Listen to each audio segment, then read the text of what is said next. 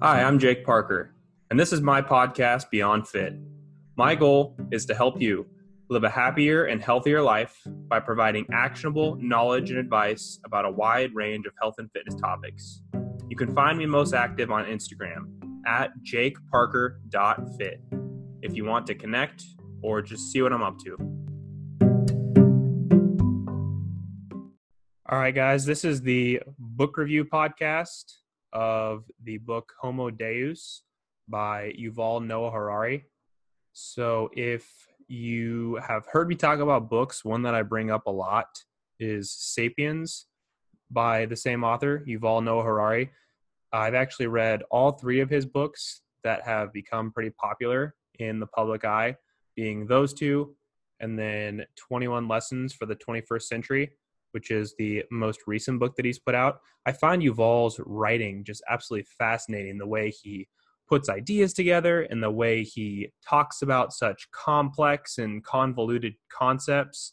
He really has the ability to break things down and make them very digestible and intrinsically interesting. Not that they're not interesting ideas by themselves, but he has such a good way of weaving in very high quality and dense information into a way that's entertaining for the reader. So he's definitely one of my favorite authors out there. I'd highly recommend that you pick up any of his books. This one was probably, to me, the most mind-numbing, mind-blowing of all the books, which the other two no doubt also are. But this one, in which he specifically talks about the future of humanity, quite frankly, it just multiple times had me going, what the fuck? Some of the stuff he'd write in here is just so incredible and just hard to think about and try to picture. But at the same time, the way that things are heading, the way that things are looking, even since 2016, when he wrote this book and put it out, you can see that some of the things are starting to become more evident, become reality. And so basically the premise of this book is Yuval talks about some of the things that humanity is currently striving toward in either the present or the near future. The top three of those things being immortality.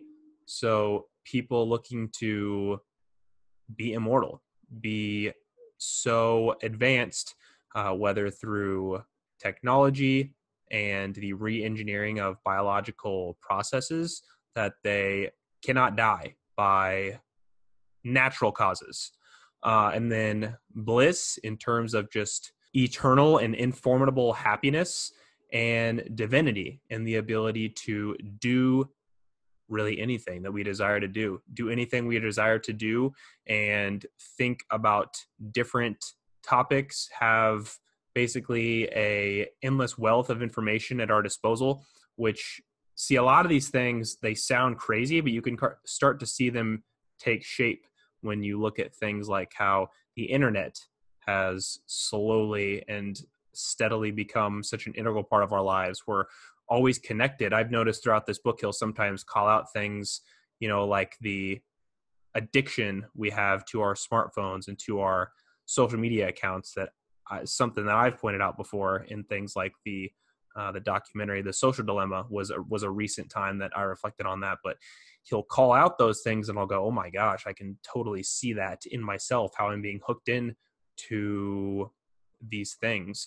And one quote that makes this a little more salient is, Homo sapiens is not going to be exterminated by a robot revolt. Rather, Homo sapiens is likely to upgrade itself step by step, merging with robots and computers in the process, until our descendants will look back and realize that they are no longer the kind of animal that wrote the Bible, built the Great Wall of China, and laughed at Charlie Chaplin's antics. This will not happen in a day or a year.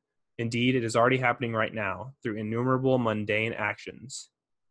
Every day, millions of people decide to grant their smartphone a bit more control over their lives, or try a new and more effective antidepressant drug. In pursuit of health, happiness, and power, humans will gradually change first one of their features and then another and another until they are no longer human. this quote, like I said, is one of those things that just kind of makes you go, what the fuck? It's scary and it's eye-opening. And again, it's one of those things that you can see this sort of thing take place in our daily society. Think about the fact that 10 years ago, this maybe 10, 15-ish, I guess, years ago, not everyone had a smartphone in their pocket at all times. But now every single person, even people in underdeveloped countries, have access to smartphones, access to the internet.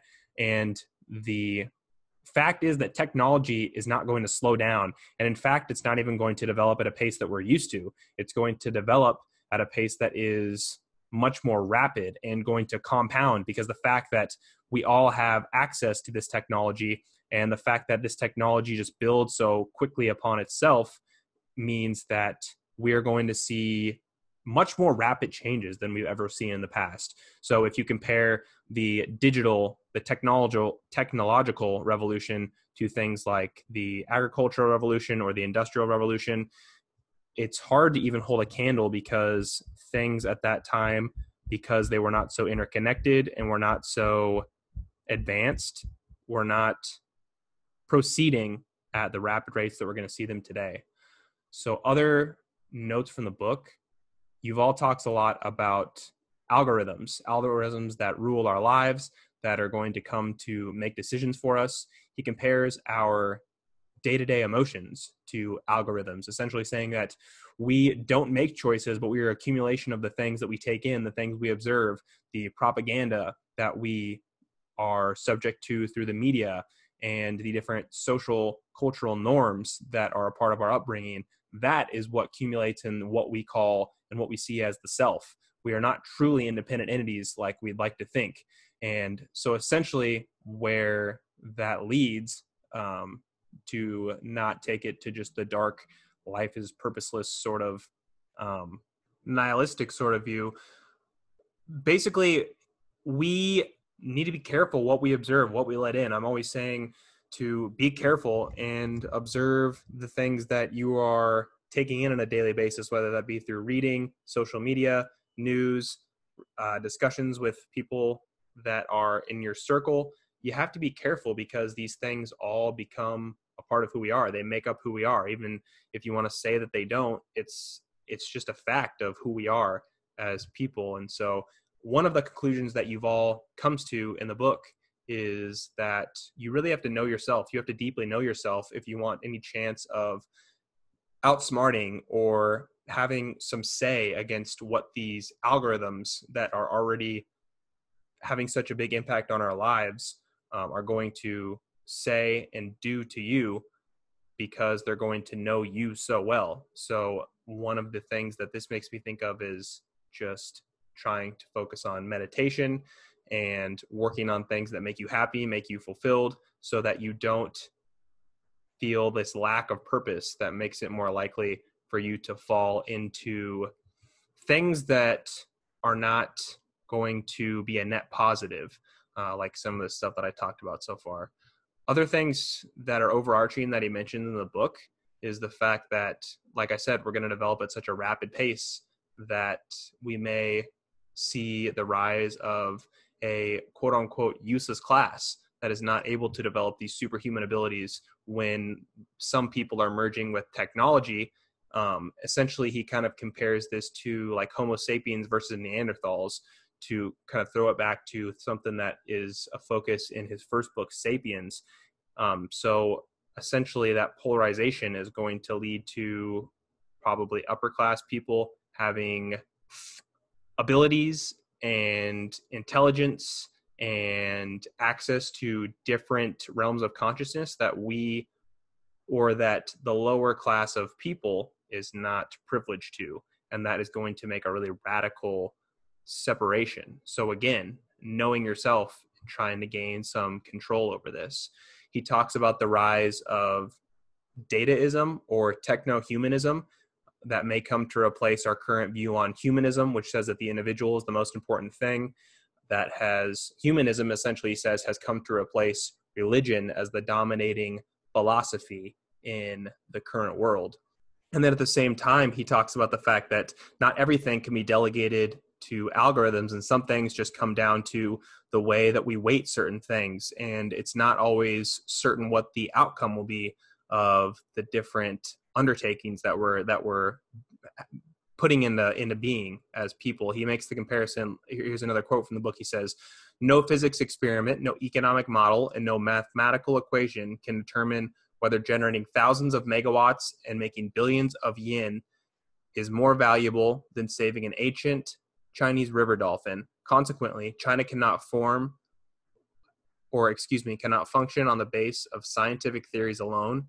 It requires some religion or ideology too." And in this, he's making reference to the choice that China made in making dams that subverted water that was potentially going to harm one of their cities, but they knew it was going to come at the cost of eliminating the Chinese river dolphin, one of the native mammals there. And so when it comes down to choices like this, they're going to be happening more and more. And so you have to develop an all-around philosophy just for yourself based on what's important and based on having a more well-rounded understanding of the world, because really we are, like I said, such a result of this different cultural and sociological norms.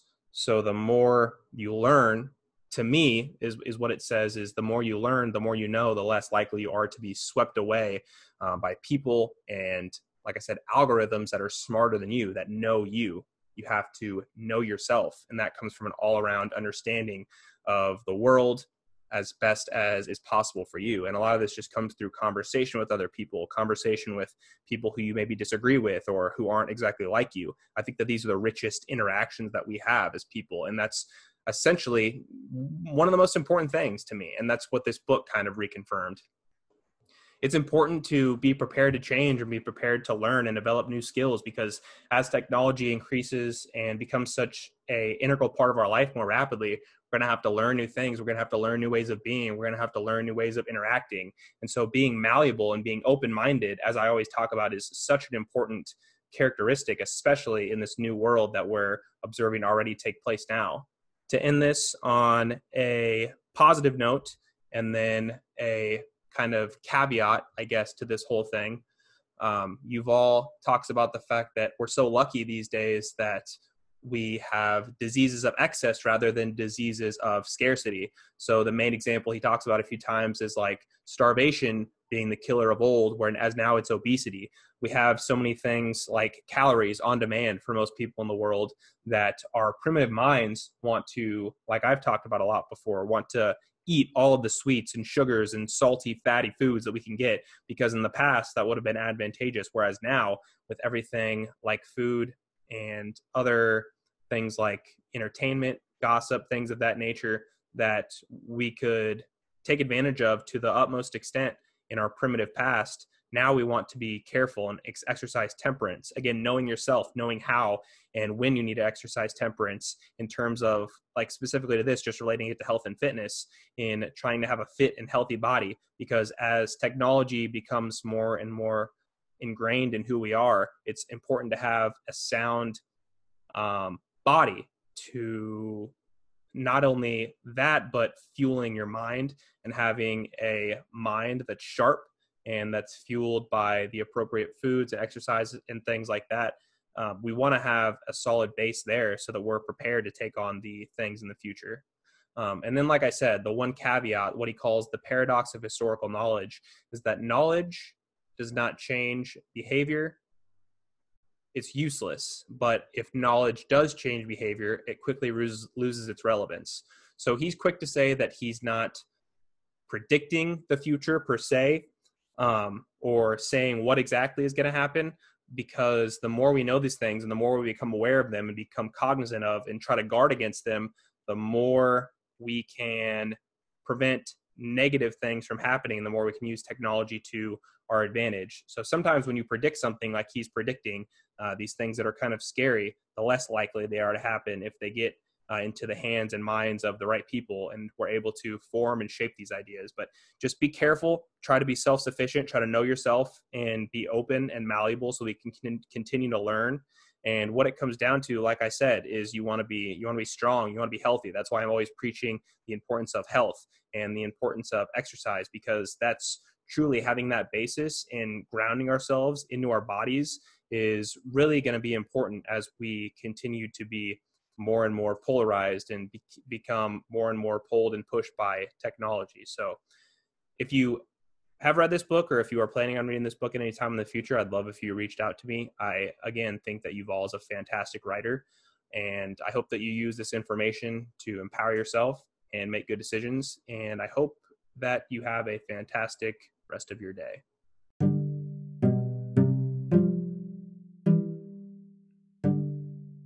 Hey guys, it's Jake again.